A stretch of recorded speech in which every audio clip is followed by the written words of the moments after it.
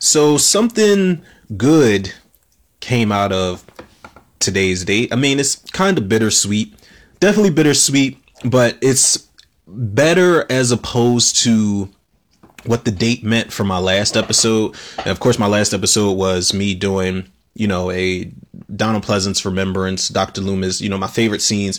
He had passed away, unfortunately, February 2nd, 1995. And while this is bittersweet because the person is no longer with us, I guess there's a celebration to also be had because February 2nd also marks the birthday of Dwayne Jones. Now, Dwayne Jones played Ben in Night of the Living Dead. He was in Beach Street. He was in a film called Ganja and Hess. Dwayne Jones has got he's got a resume that I'm pissed off that I'm not as familiar with as I should be, considering how much I liked him as Ben in Night of the Living Dead. That was the first movie I ever saw him in. And I remember when I first saw Beach Street, I can't remember his character's name, but he was always around Ray Don Chon. And I remember the main guy who played Kenny, I can't remember the actor's name, but I do remember that he thought that Dwayne Jones and Ray Don Chon had a thing going on. But I remember when I first saw Beach Street and I saw Dwayne Jones, I snapped. I'm like, yo, that's Ben from Night of the Living Dead, but he's got gray hairs that's scattered and he's got a mustache and shit. Like, but I know his face. I knew who he was, man. And he, along with George A. Romero, broke some barriers back in 1968, man. They did with Night of the Living Dead. The fact that, the character of Ben wasn't cast for any particular person, it wasn't for a black person, wasn't for a white person. It just was Ben. And according to George A. Romero, that's what it was. But, for Dwayne Jones to audition and get the role, and back in 68, where there was still lots and lots of racial tension and stuff like that, to have, your protagonist be black was a big thing. And not only did it work, not only was it effective, but it became something that was historical. So that, one of the reasons that movie means a lot to me, the older I get and the more I can understand social commentary and references in films and stuff like that. So, Dwayne Jones will always be remembered for that. February 2nd, 1937 was when he was born, man. July 22nd, 1988, he passed away young. Another young one, man. 51.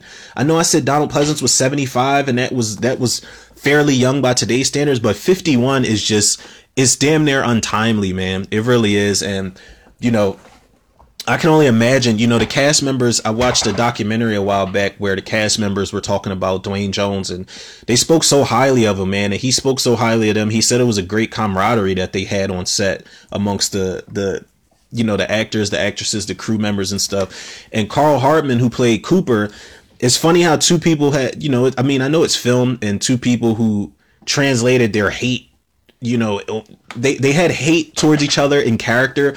But to see Carl Hartman, who played Harry Cooper in the movie, to see him break down crying when he talks about Dwayne Jones, and he says, he was talking about how fair it wasn't for, Dwayne Jones to go so early on, man. It's a really beautiful thing to hear the type of person he was in these documentaries and these interviews from people that actually closely knew him. So with that being said, what I want to do in remembrance of my man Dwayne Jones is, like I did in the episode prior, I want to do my top 5 scenes, Dwayne Jones as Ben in Night of the Living Dead 1968. Now, of course, this is my favorite movie of all time. It's crazy how it's crazy how today is working. Like February 2nd is the day that one of my favorite actors from my second favorite horror movie ever passed away, and it's the birthday of one of my favorite actors who's in my first favorite horror movie of all time. It's weird, man, how the puzzle pieces fit together sometimes. But yeah, Night of the Living Dead is definitely my favorite movie of all time. It's one of the things that made me find my calling as a writer, and the character of Ben will forever live on in my heart and soul because not only was he, the token black guy for the time, he was the lead. He was the main guy. You think Barbara Judith O'Dea is going to be the lead character. And while she starts to be, she kind of is MIA for a little bit, like mentally, you know, psychologically, she's mentally, what the hell am I talking about? Psychologically, she's MIA, basically, you know, and you know, Dwayne Jones' character, Ben, has to step up, and step up he does in more ways than one. So my number 5 scene I'm going to start with for Ben in Night of the Living Dead is when Ben establishes himself as the boss of the upstairs. Now, when Ben gets there, you know, they dispose of a couple zombies. Well, he disposes of a couple zombies. He does one of the things that I would never forgive his character for, which is he punches the shit out of Barbara to the point where she goes into like a brief coma for a little bit. I always hated that scene. I never understood why they had the black guy hit. I mean, I know it wasn't written for a role, but it's like, come on, man, you could have done a lot better than that. But you know, they find out that there are people that are downstairs seeking refuge, and those people are Tom, Harry, Cooper. And you don't see them at first, but Judy, who's Tom's girlfriend, Helen, who's Harry's wife, and Karen, who is Harry's daughter, are in the basement as well. But when Tom and Harry come up, Ben's already irked because he's like, listen, like, y'all been down there this whole time and you've been hearing everything that's going on. She's been screaming. We've been killing zombies up here and, you know, making Pop-Tarts and shit, watching Hollywood Squares. We've been doing everything under the sun, and y'all didn't come up and help like 1 second. And you know, Ben's giving Harry a lot of shit. They're going at each other's necks, and you can automatically see these two characters are not going to get along for the rest of this movie. And this is pretty early on when they're introduced for the most part, because you spend a lot of time with Ben boarding up the house, and they actually show it, like they let the scenes play out. But off the rip, Ben is not fucking with Cooper at all. You know, Cooper is like, yeah, the cellar's the safest place. And Ben's kind of like, yo, like, I didn't even ask you any of that. Cause he says it like right off the rip. He's like, you guys been down there? He's like, yeah, cellar, safest place. And, you know, Ben's just not impressed by all of it. First of all, I did all this work up here. I got everything I need up here. I did all this boarding up. The girl is up here who I'm responsible for. And you're talking about the cellar. No. And he's just not buying it at all. Tom is kind of trying to, you know, play the middleman, but he's just, you know, such a lightweight in character who holds no type of say-so whatsoever in the entire movie. R.I.P. shout out to Keith Wayne. I know he's no longer with us, but the character of Tom is just it's about as useful as a box of snow. That's a whole nother topic. I won't even get into it. But Ben basically, he is going against the grain. He's telling Cooper, listen, we can take everything that you have up here and we can take it downstairs so we can get away from those things. There's too many windows. There's too many entrances, not enough exits in his mind. And Ben is kind of the opposite, where he's like, you know, there are no exits down there. If they were to come down there, then, you know, we're all fucked. So Ben basically, he's, you know, in a nutshell, he tells him like, listen, your daughter's down there. Okay, well, I feel bad that, you know, her old man is so stupid. And he basically tells him, you know, get your ass down in the cellar and you run shit down there, and I'll keep it, you know, I'll keep it G up here, basically. So he already establishes himself. He's like, yo, I'm the alpha. You might have been here before, but I probably put in way more work since I've been here. And I'm responsible for this girl who I unfortunately just cold cocked, and she fell asleep. And she's on the couch in a coma. But I love that Ben is taking charge, man. The alpha shit doesn't play out a lot well in zombie movies, because they always end up, you know, the ones that try to be the alpha always end up slipping up. And, I mean, which he did ultimately at the end. But, you know, Ben's still forever the boss of the upstairs. You know, y'all can be the boss down there.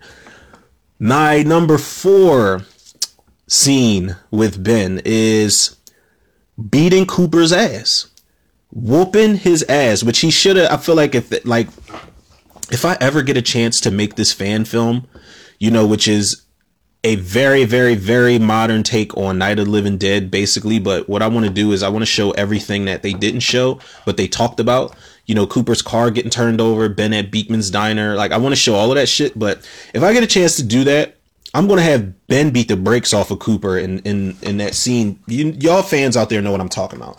But basically they go out for gas and shit goes awry, which I will get to in a second because that's also on my list.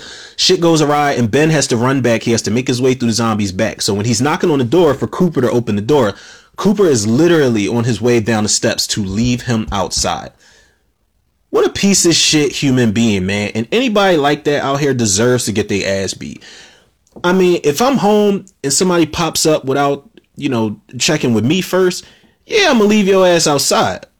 However, if it's zombies out there and I know you might possibly get torn limb from limb and get your entrails taken out on my porch, I'll probably let you in as long as I know you are not a security risk.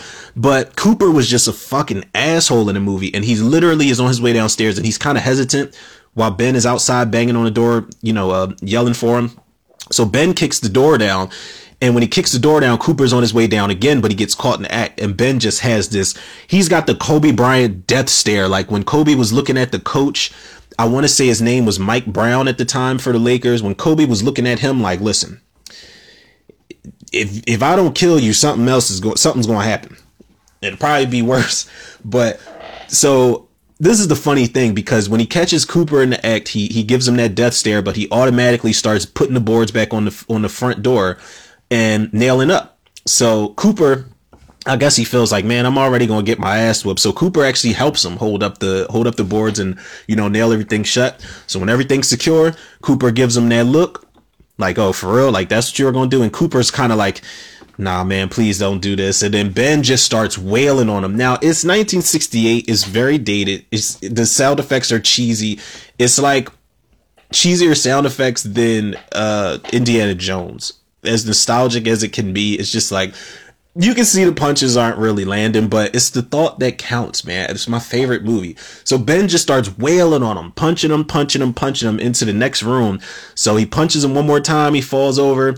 He gives him, he grabs him by his shirt, gives him one more slug to the face, and then he picks him up again. Picks his little cowering ass up again off the ground and throws him in the chair, and he looks him dead in his face. And he says to Cooper, he's like, I'll drag you out there and feed you to those things. And then Cooper he has a smack face while he's got a bloody nose. And it serves him right, man, because he's a shit human being, man. You don't do that to people, especially I always felt like, and I knew Cooper was racist in these movies. It was a black white thing. Cooper was the one that, I don't even care if he wants to stick together and has a good plan. I don't like him. Like, it's like, come on, man. Like, you're one of those, like, those old war veterans. It's like, how many of your kind I killed back in Dong Tree? I don't even know if that's a real place. I just said it just to say it. But yeah, of course, beating Cooper's ass is my number 4. My number 3 scene with Ben would be, I call it the tire iron workout. And of course, that's when Ben first gets to the house. Not when he first gets to the house, but a couple moments after he gets to the house. And he's asking Barbara. They look out the window. He's asking Barbara, there's 2 of them out there. Have you seen any more? But he tells her, I can take care of those 2. So clearly Ben has been a goon before he even came to this farmhouse. Of course, he was talking about he gives the Beekman's Diner story, but we get a taste of who Ben really is, and what he's been doing since this epidemic has been happening. And clearly he's been whooping ass. So he goes outside, and it's weird because I will make this mention real quick. Land of the Dead was foreshadowed in this movie a lot. When the zombies are using tools, there's a zombie that picks up a brick and smashes Ben's headlight on his truck. Then when he goes outside to take care of the zombie picks up another brick and smashes his other headlight to make it even darker outside. But Ben, he's swinging that tire iron, man, and he's beating the shit out of these zombies. He's like caving their heads in. You can't see it, but you can see the zombies like sluggishly trying to fight him off, but you can hear the sound effects. He's cramming this thing into their heads and just disposing of them at all costs. So he kills 2 zombies outside with tire iron. And, I feel like he's in shock, like, because he just had to kill these 2 zombies, because he takes a while to get back in the house, and him taking a while to get back in the house, there's a zombie that looks like Pee Wee Herman that's inching closer and closer towards Barbara. So he grabs her out the way, and he struggles with the zombie a little bit. I mean, I guess it's plausible because, dead weight ain't no joke. And he's struggling with the zombie for a little bit, and they have a little scuffle on the ground. Nothing really major, nothing life threatening. But I guess for back then, you didn't know, whether the zombie was going to overpower Ben or not, which is cool. But Ben grabs that tire iron again. He gets the sharper end and sticks that shit right into the dude's forehead. And he sticks it to the point where he puts both his hands on the top of the tire iron to make sure that shit's in there safely and securely. But then he pulls it out, and then you can see the puncture wound in the guy's head. It's a good effect for 1968. And the crazy thing is, right after that, Ben is catching another breath after killing a zombie in the living room, and he kind of like double takes because he has to look at the back door, and there's a zombie in a bathrobe just walking inside the house. So he winds up and he pokes the zombie in the face pokes him in the eye with the tire iron, and he sees that there are other zombies behind that zombie. So, he closes the door, puts a table against it. But I love that he didn't have a gun at this point. He was just using what he had. He had a tire iron, and he was just being as resourceful as he could during the zombie apocalypse. That's one of the things I want to apply to when I write my own script for this, is I want to have them, not have guns per se. Maybe one that they find later on in the story, but make a whole bunch of makeshift weapons, and have a whole bunch of shit that was just lying around the house that could be useful. And that's what Ben did, man. So shout out to the inventor of the tire iron.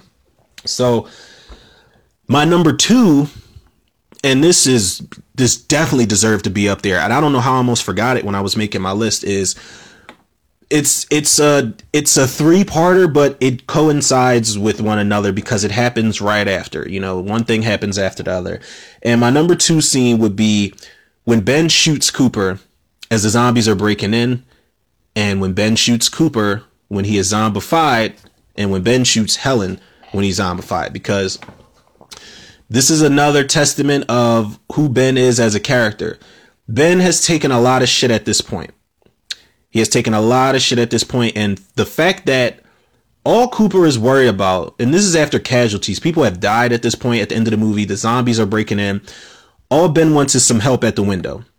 And he's pleading with Cooper to give him help at this window.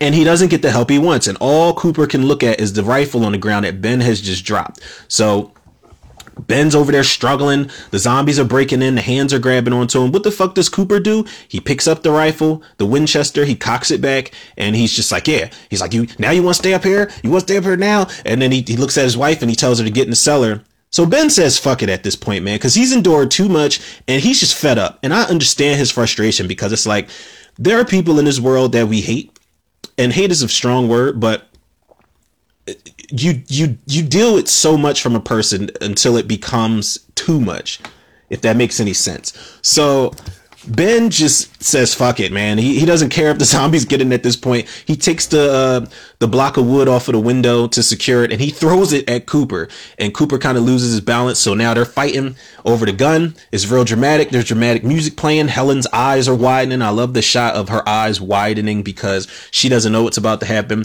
So Ben gets the upper hand. Cooper falls over, and Ben cocks the shotgun back again, and he shoots Cooper in the stomach. And he kind of, while the rifle barrel is smoking, he just has this look on his face of just satisfaction. And I completely understand, because this guy is a security risk. It's something that I said before in one of my zombie episodes. It's like, listen, if you are a security risk, your ass has to go. You have to go. You're either not getting let in, or you got to go altogether, man. I'm sorry.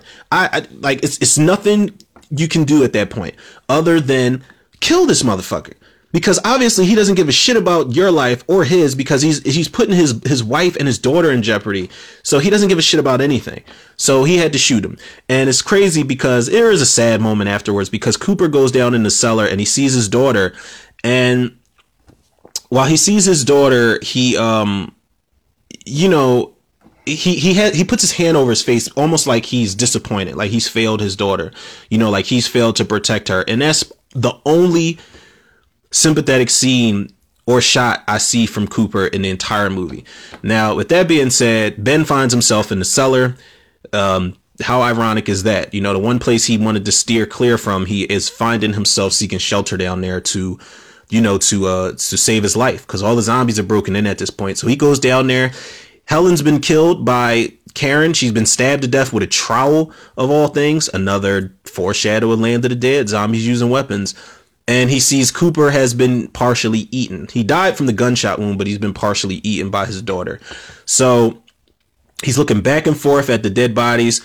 Cooper, his eyes are already open, but he starts rising up. He's a zombie. And Ben cocks the rifle back again. And he's walking up to him kind of like, I don't know whether I'm going to enjoy when I killed you as a human or whether I'm going to enjoy killing you now. And I think he enjoys killing him in that moment better because he shoots him 3 more times after he gives him a headshot. And he's really enjoying it. But maybe not so much because he goes over to the corner and he puts his face in his elbow and shit in his arm and he's just reflecting. And then he double takes because he has to look at Helen. Helen turns into a zombie. So you hear a gunshot go off. He kills her and he kind of like looks down and, he has a sad look on his face because I guess he didn't want to kill Helen. She was a sweet woman and she understood that Ben was trying to help, but she knew her husband was an asshole. So that scene is just, I feel like it shows who Ben was. He was a good person at the end of the day, but it's like, listen, I need to survive. My survival instincts speak more volumes than the bullshit you got going on with me and all this other stuff you got going on, so Cooper, his ass had to go, man, twice. He killed that man twice. Now, to wrap this up, I'm gonna keep this short. My number one sequence with Dwayne Jones as Ben from Night of the Living Dead is the going for the gas sequence. When I say every single time I watch this movie, I always think this outcome is going to be I think it's going to be different.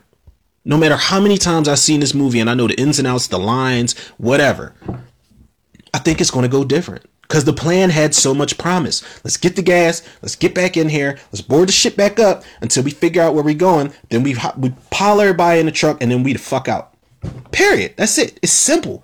But then when you got a fucking Poindexter like Tom at the gas pump driving, you got this dippy ass broad as Judy as his girlfriend who just wasn't even supposed to go outside to begin with. She wasn't even a part of the plan, but she ran. Cooper tried to stop her. She ran out when, Ben's got the torch in his hand looking like a badass. Tom's in the driver's seat in the truck waiting for takeoff.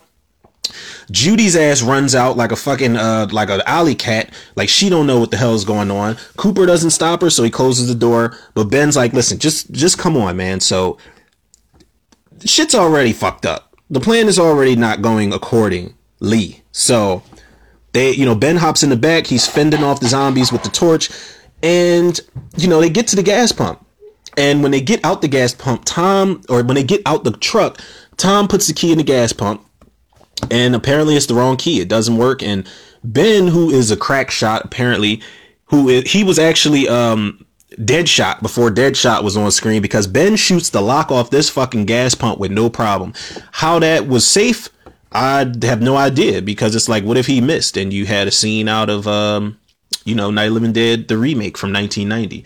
Shit could have went bad, but apparently he had that much confidence that he shot the lock off that thing. But you got Tom basically,